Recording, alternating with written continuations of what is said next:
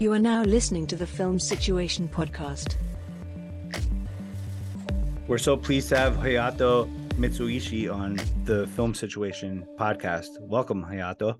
Thank you. So I guess give us a little bit of introduction about yourself. Tell us a little bit about yourself. Sure. So my name is Hayato Mitsuishi. I'm a filmmaker. I'm originally from Toronto, Canada. Then I went to high school in New York. Then went to Japan for college and worked there for a while. Then I came here to LA. Oh, I didn't realize you went to high school in New York. Where'd you go to high school? So I went upstate in Purchase, New York. Oh, not too far from my house. I live in Harrison, New York. Oh, nice. Yeah. Went there for 3 years. It was like a boarding school. Did you like it? It was okay. It was... Yes, I did. Actually, Yeah. if you could speak a little bit closer to the mic, it Oh, might be a little bit better. Go to the mic. And so were you always into films, like from a young age? I like the entertainment industry, but originally when I started working in Japan, I worked in the environmental business sector, so it was very different. But I've always loved film and the entertainment world. Yeah, that's why I came to. Did you grow up watching movies in the cinema? And things like that? Yeah, once in a while. I haven't, not so much though. I've seen films, but probably not as much as probably my peers. How did you first then get the bug to start making films? I think I just like the entertainment industry. It's just bright. It's very sparkling. I know what you mean. It's a lively industry. Like just the other night, I got invited to see a film screening, for example, and Ethan Hawke directed this documentary about the actor Paul Newman and Joanne Woodward. And Nice. it was cool. Ethan Hawke was there presenting the movie. Then they had a little after party, and it was exciting just to be there. And I really enjoyed the film, actually. So there's always things like that in the movie industry. And for example, me and you met at a film festival. We first met at the Action on Film Festival, Las Vegas. And then we ran into each other again at the Ingenuity Film Festival in West Virginia, where I think your film, Where Florence Sleeps, was playing. And I really loved it. Oh, so thank you. That was a Japanese film. Yes. And we're going to get to that. But I guess before that, what was your journey like as far as like really getting into the entertainment, but like how was it that you made the decision to get involved in entertainment and filmmaking? And then how did you first get going? Sure. I was in the environmental business sector, and then I've always wanted to get an MBA in the States. And I thought, once I get my MBA, I'll do something that I love. But then I was like, then what do I love? So I was doing some soul searching before applying for my business school. Then I realized that I really like that entertainment, flashy kind of world. And I also like business, but I thought these two were very different, the entertainment and business. And then I was looking through these business schools, and UCLA, it said it was strong in entertainment business. And I was like, this is it. I heard birds flying, chirping, and it was this was it. So then I decided to come to LA. And since I was from a different industry, different country, I just started talking to people, and I needed to position myself. So I positioned myself as a Japanese guy who was going to connect Hollywood and Japan. And when I started saying it, was embarrassing when I first said it. I'm going to connect Japanese entertainment and Hollywood. And when I started saying it, people started to say, I know a friend at DreamWorks, or I know this Japanese girl here and Japanese guy there. And they used me, and that's how I started to network. And that's amazing. Yeah. And so what's the film industry like in Japan? Do you follow along with it? Like sort of, is there a thriving independent film world out there currently? Is it mostly just studio films out there? How does it work out there? So it's changing. The independent film world wasn't thriving as much, but I think because it's not really independent, but a lot more Japanese films are getting noticed, and because of Netflix and their films, their content is being shown outside of Japan. So up to now, it was mainly just the domestic market. They didn't really need out in a box office or anything. They could do just within. But I think right now they've always tried to go abroad as well internationally, but a lot of times the content, except for anime or animation, their content was very domestic. But recently, with a lot of content being shown on Netflix and a lot of Asian content being shown, and some of them getting Academy Awards, it's starting to become more international. Yeah, that's true, because there's certainly a lot more people paying attention to Asian content. Obviously, there's a lot of films coming out of South Korea. Like you said, at the Academy Awards, Parasite won Best Picture, and not just in the foreign category, just like Best Picture, period. Yeah. So I feel like that's a big deal. Yeah. And I think it's actually cool that people are embracing foreign cinema a little bit more. It seems like the average moviegoer, like perhaps like you said, because of Netflix and things like that, or they're more open-minded to watching such films. Where it used to be, I feel like people that were just like fans of cinema would watch foreign films. Now it's more like the average person might be a little bit more open to it. Exactly, I think. So are you a fan of like classic Japanese films, like Akira films? I have a lot of respect. It's just I don't really watch so many Japanese films. So I think I'm a bit of an outlier. Like I'm not really like I haven't seen that many like classic Japanese films or even US films. I have more since I came to LA, but it's just more of I was driven to number one, the industry itself. It just felt so interesting, and then I do Hollywood films actually more than Japanese films, even though I have been doing Japanese film festivals all, but that's because I wanted to spread Japanese content in the States. That's a passion of mine, but I also enjoy watching US films. You should check out this film called Vengeance is Mine. That's an incredible film. Okay. And I think it's part of the Criterion collection. Oh, 1979? Correct. Oh, yeah. Okay, cool. So let's talk about the film When Florence Sleeps, Where Florence Sleeps. Yeah. How did you, first of all, I really enjoyed that film. Thank you. And I loved it. And that was directed by Katsuto Kobayashi and Kenji Kobayashi. Yes, correct. I guess they're two brothers. Yep, they're brothers. I met the brothers over there. They were both in attendance. I think Kenji was there, maybe. Okay, gotcha. Okay, so I met one of the brothers. And I think I met another fellow from the film. Oh, then it could have been both. Okay. No, I think it was only Kenji. Yeah, it was only Really? and myself. Okay, gotcha. I don't know why I thought there's a third person there from your maybe production. an Action on Film. Both of them were there. Okay, yeah, it's hard to keep track which festivals which. Yeah. So how did you get involved with that? That was a pretty I was impressed with the level of production on that film. Thank you. Yeah. So that one, though, it was interesting. It's more of leveraging myself as being a Japanese person in LA. That was actually created. I wasn't involved in the actual production. So I met them when it was first. It won the best film of the year at the New Filmmakers LA. They have this weekly or monthly film festival, and it was for that whole year. And then, but before that, when they're showing it there for the first time, I knew the person organizing it, and they asked me to come on because they had these Japanese directors and they needed an interpreter. So that's how I kind of got there, and I got in touch with them, and we became friends. And they wanted to get me on board as a producer to help get it known internationally. So that's how I got on board. To help get a distribution deal and that sort of thing. Yeah, and also get it to more film festivals, get it more exposure. And then I got my feature film producer credit that way. Excellent. Yeah. And what have you been up to really since? I know that you worked on a film called Without a Name. The friend of the podcast, a friend of ours, Emmett Lovert, been on the Film Situation, and who we also met at the Ingenuity, at that same festival, the Ingenuity Film Festival.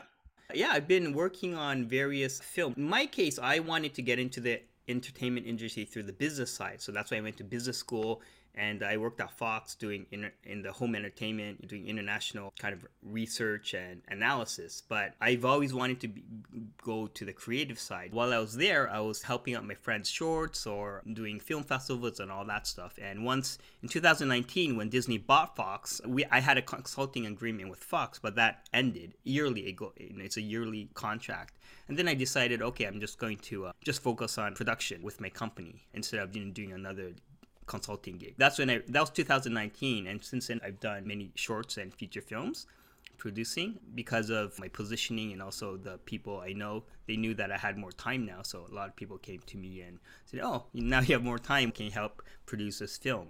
That's how I started to really get into What do you enjoy the most about producing? I just love working with creative people, like talent. It's just the actors and even the crew. Like everyone's doing this really unstable job from passion, and it's very unstable, especially like actors, talent. They're really putting everything into it, right? That's their career, that's their lives. It's very unstable, but because of that, they have so much passion and it's just so exciting to work with them. And yeah, I don't know. I love the vibe. I love the environment. Also the chaos. I think I have a knack for kind of dealing with chaos, probably from doing the film festival and stuff. But and also I have a business background, which also helps because there's a lot of creative people in the industry. So I feel myself as being useful as well. So it's gratifying, and yeah, I don't know. It's just interesting. I just love it.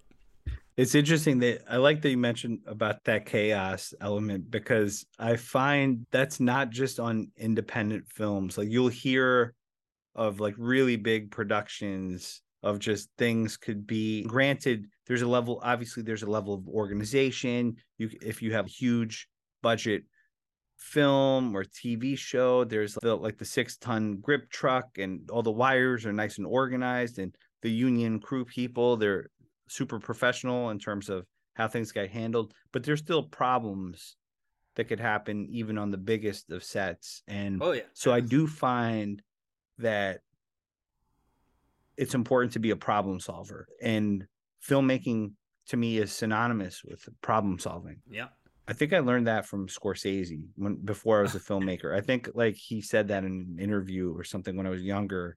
He was like, filmmaking is all about problem solving. And that was in my head from a young age. Yeah, I think the bigger the production, of course, the more professional, but the problems get bigger too. And what's at stake is much bigger as well. So definitely. That's a good way. Yeah, well said. Yeah, because there's literally like every hour is money that's being spent. And plus you have these big talent, right? That might, if it's a small one, if someone can't come, we can replace that person. But when you have $100 million, $200 million thing, depending on this talent, and for some reason that falls apart or something, and you have to get all these big talents scheduled, right, all together, if something falls apart, just thinking about it is mind-boggling. I know what you mean. And yeah, I was reading about that. Have you heard of that movie, The Gentleman, that was directed by Guy Ritchie? No, I have with not. Matthew McConaughey. Really good movie. And I think it was the last. Okay. Yeah, really good movie. But I think they recast one of the main actresses after 2 weeks of shooting with her, Matthew McConaughey's wife in the film. I think it was supposed to be played by, like, and I could be mistaken here, but I think it was supposed to be played by Kate Beckinsale or something. Okay. And then they recast her. Oh yeah, even on the biggest of films, they do such things. Oh yeah. And then on Ridley Scott's film, For All the Money in the World, I think that's what it was called. Yeah. I remember they replaced Kevin Spacey because there was that whole scandal with Kevin Spacey at the time. And they replaced him with Christopher Plummer after shooting the film. So then they had to do like VFX. They had to reshoots. It was a complicated situation. Yeah. Yeah. Although Christopher Plummer is a better choice for that role. Yeah, I think a lot of that happens. Like something falls apart and something better comes out of it. Yeah, I know what you mean. It's sometimes there's a serendipitous sort of thing that could happen where, or I like how you say it, it's something better could come of it, right? Yeah, yeah, yeah. And I think the more challenging, I think it's testing your capacity. It's increasing your capacity, right, of how to handle stress and the situation. I always believe it's always a bit more than you can currently handle, and then you keep on increasing your capacity, so therefore you can do bigger projects. Yeah, that's something that I've been thinking about a lot. Is in general is I think it's important to push yourself outside of your comfort zone, because it's easy, especially the older you get, right? Like when you're a kid and you're growing up, or even in high school, you're always in a changing sort of dynamic. Like you just mentioned, you went to boarding school. That's like a new sort of thing. Could be a frightening thing, maybe. Like you have to meet new friends, or there's challenging situations. Everything is new all the time. But as most people progress into adulthood, things could easily, it's easy to become a creature of habit, right? Mm-hmm. And it's easy to fall into your comfort zones. You understand more how the world works. You understand a little bit how things go, and then people get into their routines. And that could be a good thing, but it could also be a dangerous thing too. Yeah, you can also become more conservative, right? Because you have things that, because you're smarter, you see the risks. When I was younger, now that I think of it, why did I ever do that? But because I was so ignorant, I could just go and do it. Whereas now I know all these risks, it's harder. So I have to push myself more to take risks just because I know about the risks. That's a really good point too. I find that sometimes that can translate even to creativity. Like I was watching Martin Scorsese. I love Scorsese, and we're going to be talking about some film scenes later on. And I know that you selected a scene from The Wolf of Wall Street, directed by Martin Scorsese. So it seems like you're a fan. But I was watching one of his earlier films because I had this guest on the podcast, David Proval, who's an actor, great actor. And he was in the movie Mean Streets, directed by Martin Scorsese. He played one of the main characters. And I noticed that Scorsese, you could tell he was like experimenting with his filmmaking style because it was like such a early film of his. There's some jump cuts that he was doing, and he's done stylistic sort of stuff throughout his career. And you could tell now he has more of a command of it and it's more polished. But there was something a little bit more raw about that film. It was kind of liberating. Mean Streets. I love that film. Okay. Yeah. So sometimes when a filmmaker or an artist, they could be more free sometimes in the early days when they're doing stuff with certain filmmakers, with a lot of them actually. Yeah. Same, I guess, with musicians or you need to really explore that when you're young and you don't have much to lose. You just do everything. That's true. So what was the greatest advice that anyone's ever given you about filmmaking? Oh, about filmmaking? I don't know. Can't think it's my case trying to just figure it out, to be honest. It's like just doing it, trying to figure it out on my own. Yeah. And what's one of the biggest lessons that you've figured out throughout your time of doing it? I don't know if it's a lesson, but I feel like it's a marathon. So you got to be in the industry. You got to stay in the industry for a long time. Make sure you're able to stay in the industry and sustain yourself. Because it's not like a sprint or anything, right? Like you've got to stay through the ups and downs, so you've got to learn how to sustain yourself. Also, be calm, and it's the name of the game that something's gonna go wrong. So go into it knowing that something will go wrong, but tackle it gracefully because a lot of us will not. I like that. And sometimes it's a marathon, and sometimes it's like you're going up a mountain in a hurricane and you're trying to hold on to a branch. Don't let go. Don't let go. Yeah, exactly. Also, it's such a small world, and it's such a small like village that, and the reputation is really important. I think once you, just for a small amount of money or even a big amount of money, once you lose that reputation, it's hard to get back in.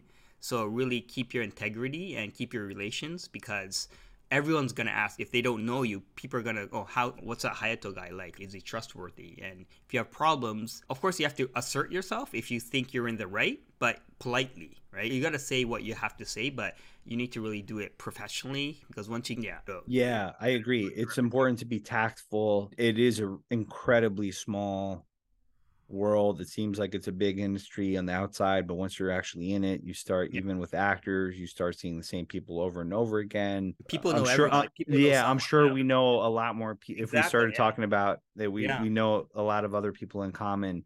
That in fact, I think that was the case, because I think I met another actress in New York of Japanese descent that knew you, and that sort of thing. And that happens all the time. You start to run in the same circle. And someone likes you, then I have this as well, but they'll say, hey, can I introduce you to this person I know? And then you start, where if people don't like you or they don't trust you, they're not going to do that. So you're not going to expand your network.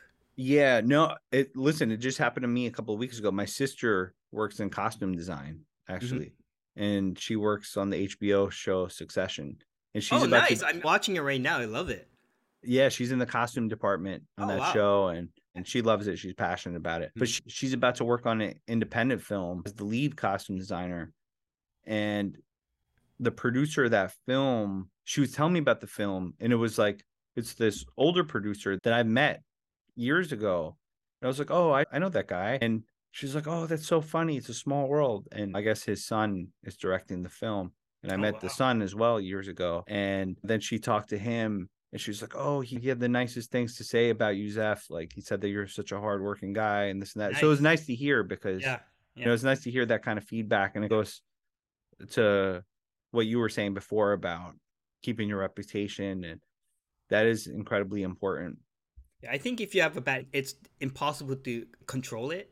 You know what I mean? You do something wrong or bad or something, it's really hard to hide that. It's just, it's it's one of these things where the truth comes out to the surface, it comes out, right? yeah. So if you're doing shady things, you're treating people badly, it's going to come back to you.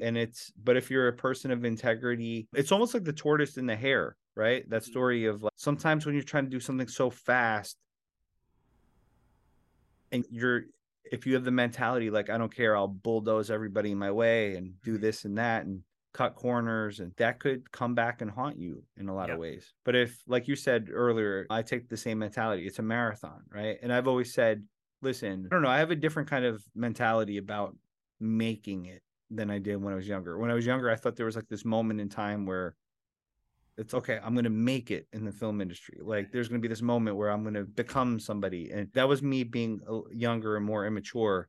Now I have a different sort of mentality. Now I'm like, listen, I'm doing it. Like, it's not the specific moment. It's about this whole journey. And it's about not the glitz and the glam of it, for me, at least. That, like, I really don't care about that aspect of it anymore. Like, I just care about the craft and just getting better and contributing back to cinema because I love cinema so much.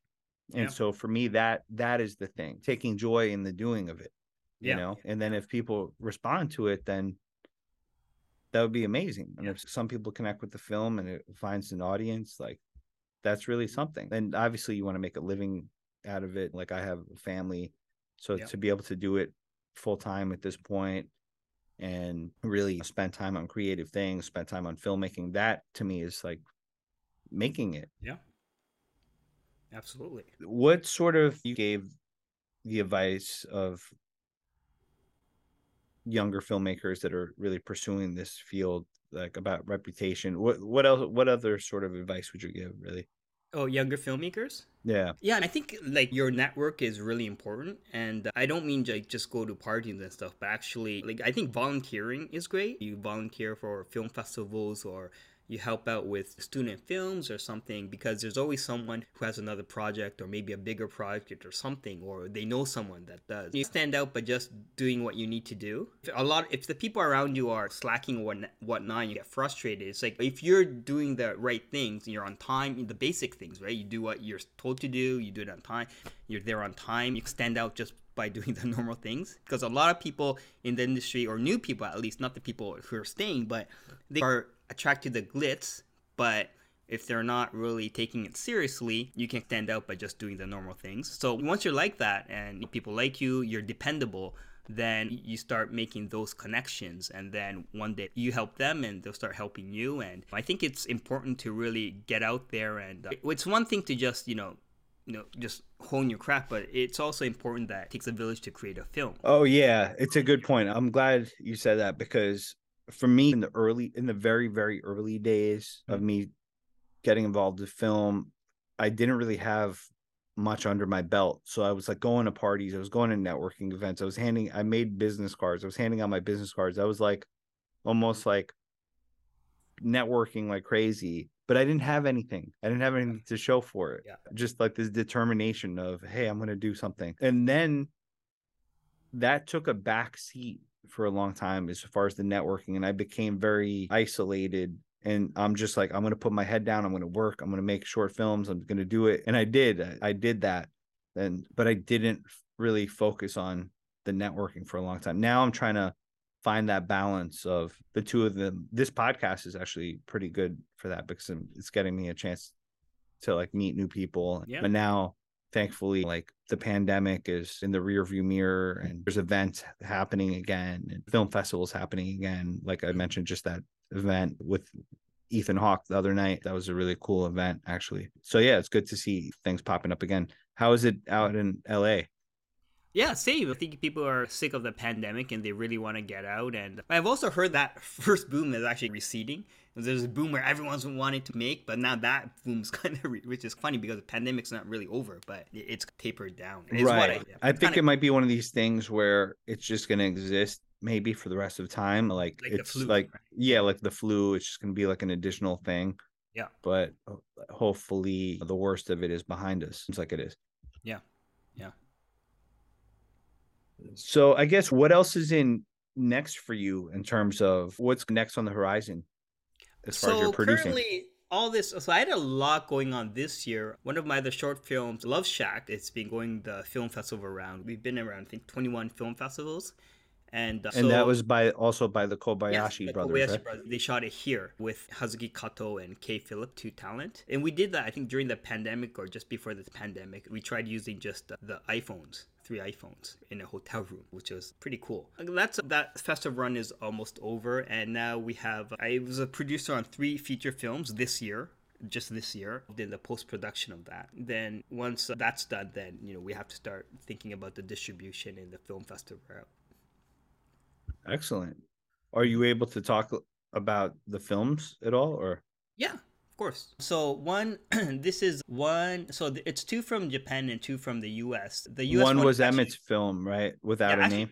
2 is Emmett's film. The other one is The Maginot Line. Which is interesting. Maybe he talked about it at the. He did actually, yeah, podcast, but, The Maginot Line. That was, I think, it was shot in June or something, and right after we shot it, this Without a Name project popped up. He already had the script, but our other partner, Eric Lukert, who lives in Wisconsin, he's our 3rd producer. But things moved really quick and said, "Hey, we can actually film this, or shoot this." And it was either we do it before winter because we can't shoot in winter in Wisconsin, or wait until next year. But in film, you never know what's going to happen next year, right? So when you have the opportunity, you got to jump on it. So right after we finished shooting Maginot Line, we just started with pre-production without location hunting and all that stuff. And we just started shooting in October. So it was a pre-production, like 1 or 2 months since we start talking about it. I think it was 2 months. We said, okay, let's do this. And we had 2 months and we were shooting in 2 months, like a feature film. Sometimes that happens. Nice. Yeah. And then the other one is Some Days, which is a Japanese film that was shot in Japan that I'm a producer on. That's awesome. Which part of Japan is it shot in? Shizuoka Prefecture. Excellent. And what's that film about? That's about these people who were orphans, like orphanages, like these kids who lived in orphanage. They all had a dream of performing, and they become a band, and they get together and pursue their dream of a band and singing and all that. Nice. And who directed that project? So that was us. He's directed by a person called Ne. He actually lived in the U.S. as well. Let me see his other. He lived in the U.S. He's Japanese, but he lived in the U.S. for some time, and he actually did some short films here as well. And his name is Takeshi. And have you heard of One Cut of the Dead? I don't think I have, actually. It's a Japanese film that was like hugely successful. It was like a very small budget, but it just blew. It's a kind of a movie horror comedy in Japan that was just huge. I think you like it. It's really interesting. But he was a cinematographer for that. And there's this one cutscene where they're being chased by zombies and all that. And it was really, the budget was 3 million yen, and it made 27 million yen or something. But it was very, it was a huge hit in Japan because it was very unique. It was like a movie within a movie kind of thing. Okay, I got to check that out. Yeah. By the way, have you seen the Japanese film Shoplifters that won the Cannes Film Festival? I have. Yeah, that's a good one. Yes. I really enjoyed that. I've also, did you watch Minamata? Oh, I have not. No. Yeah, that was also really good, I thought. With Johnny Depp, where he goes to Japan, I guess, based off true story. Funny because one of my talent, because I also manage talent, she was going for the role, so I helped with some of the auditioning. I saw the script at the sides. Battle Royale, you must have seen that. Oh yeah, right? Battle Royale, I have. Yes. That might have been one of the first Japanese films that I watched, around the time that it came out in 2000. That was like a Hunger Games sort of thing before the Hunger Games. Yeah, before the Hunger Games, exactly. Yeah. In fact, was the Hunger Games based off that movie?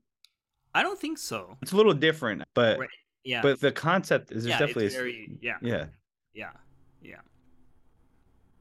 All right, so now we're gonna jump into the second portion of the podcast where we're gonna really talk about movie scenes.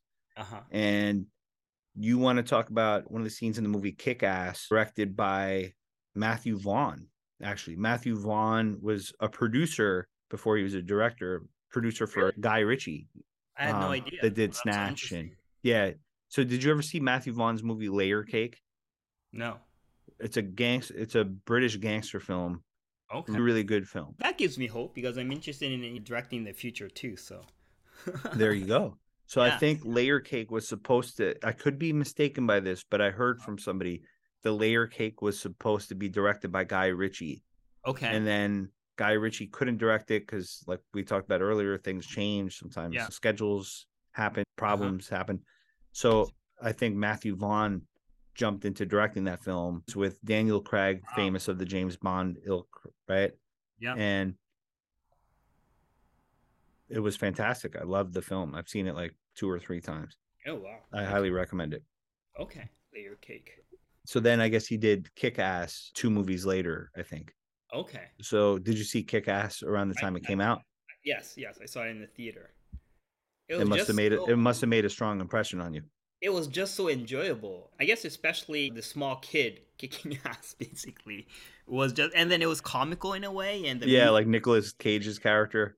Yeah, but also the fight scene, it's actually really very graphic and all that. But at the same time, because of the music and how it's edited, it makes it comical as well. So, of course, I'm sure a lot of people will condone such violence, but it was just entertaining. So Kick-Ass is based off the comic book of the same name by Mark Miller and John Romita Jr.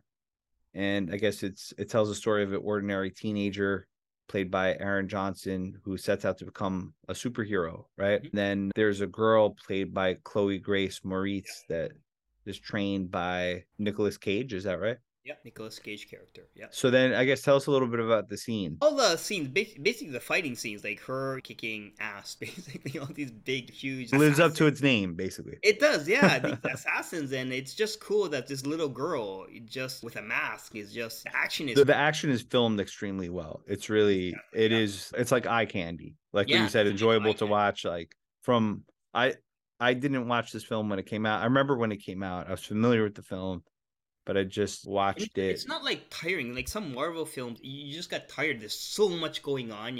I got sleepy sometimes with too much action going on. I didn't know what was going on. But I know what you're saying. That's my gripe with certain action films of more modern times, like versus action films of the 70s. Yeah, exactly. It's kind of reminiscent of the action film of the 70s. To me, it's important to have characters that you care about, right? If you have characters that you're emotionally vested in, then I feel like you follow along with it.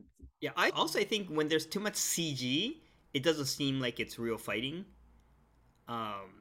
Maybe that was why I was getting sleepy when I see some of these huge budget like CG action films. Whereas did you ever see? Yeah, I agree, man. And when it's done the right way, it enhances the film. But when they use it without thinking, I feel like certainly VFX is evolving, and I think people are being more mindful nowadays to really plan for the visual effects. But I agree with you; it shouldn't hinge on that. And I love practical effects. Yeah, I love practical effects. Yeah. Have you ever seen Scott Pilgrim versus the World? Yes, I have. That's also a good movie. I love that too. Yeah, that's kind of like a Kick-Ass. That's like in the same vein. Kick-Ass reminds me of that movie as well. And then Hong Kong films, kung fu films or Chinese films that are kicking. There's wire action. Yes, wire. That's pretty cool too. I love like old school kung fu movies, like these Shaw Brothers, like kung fu movies from like the 70s and 80s. Yeah. Incredible. And then the other one, actually, before the first one we were going to talk about was Kill Bill. I love the scene where Kill Bill. Yeah.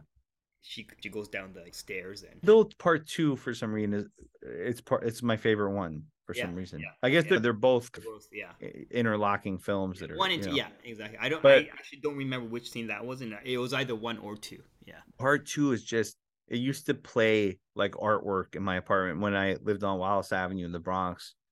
And I had a plasma TV early on, like in 2004, when not everybody had a plasma TV yet, and they were still super expensive. But I remember just that DVD of Kill Bill Oh my Volume God, 2 Kill just Bill was played. just It just amazing. played almost like a loop in my apartment all Yeah. the time.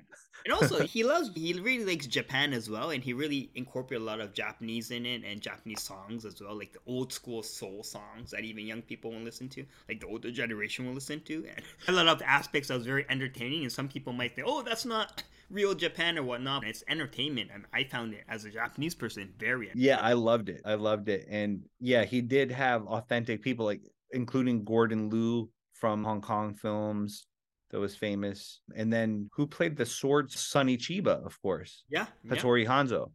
yep. So Sonny Chiba is a famous Japanese film star of, I guess, the 1970s and 1980s, right?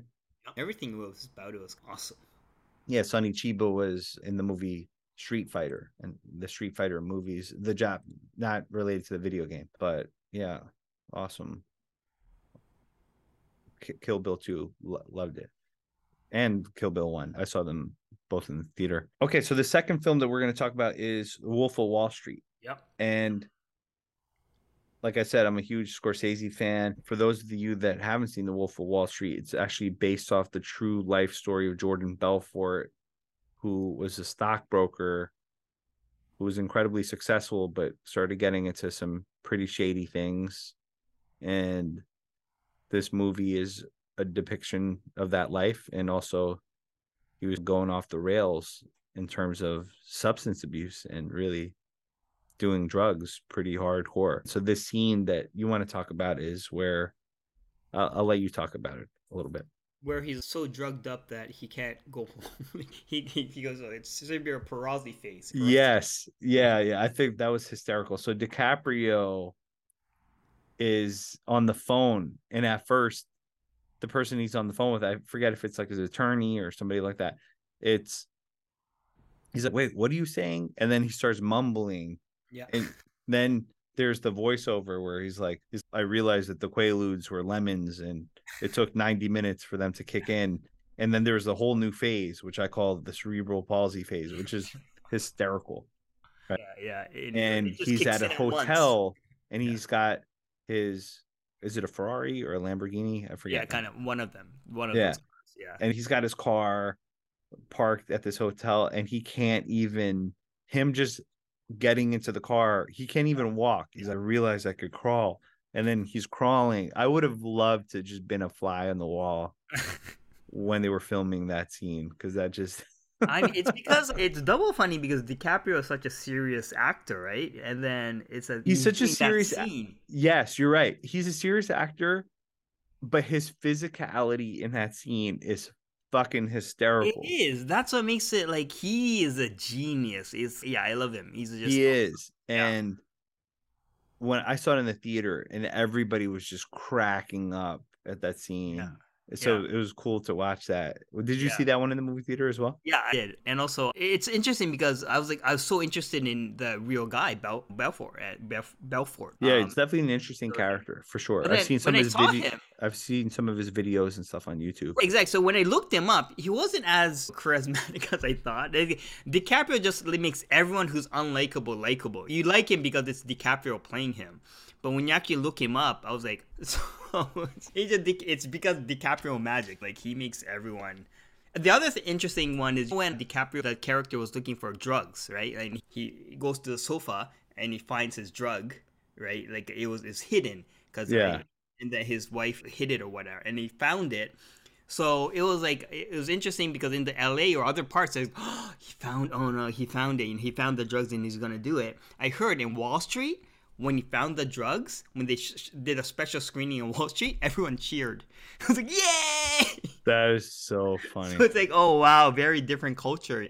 That is interesting how, I'm always fascinated by like how people respond to different things in different places. But I remember seeing that in the theater, and it was certainly a cinematic experience. Yeah.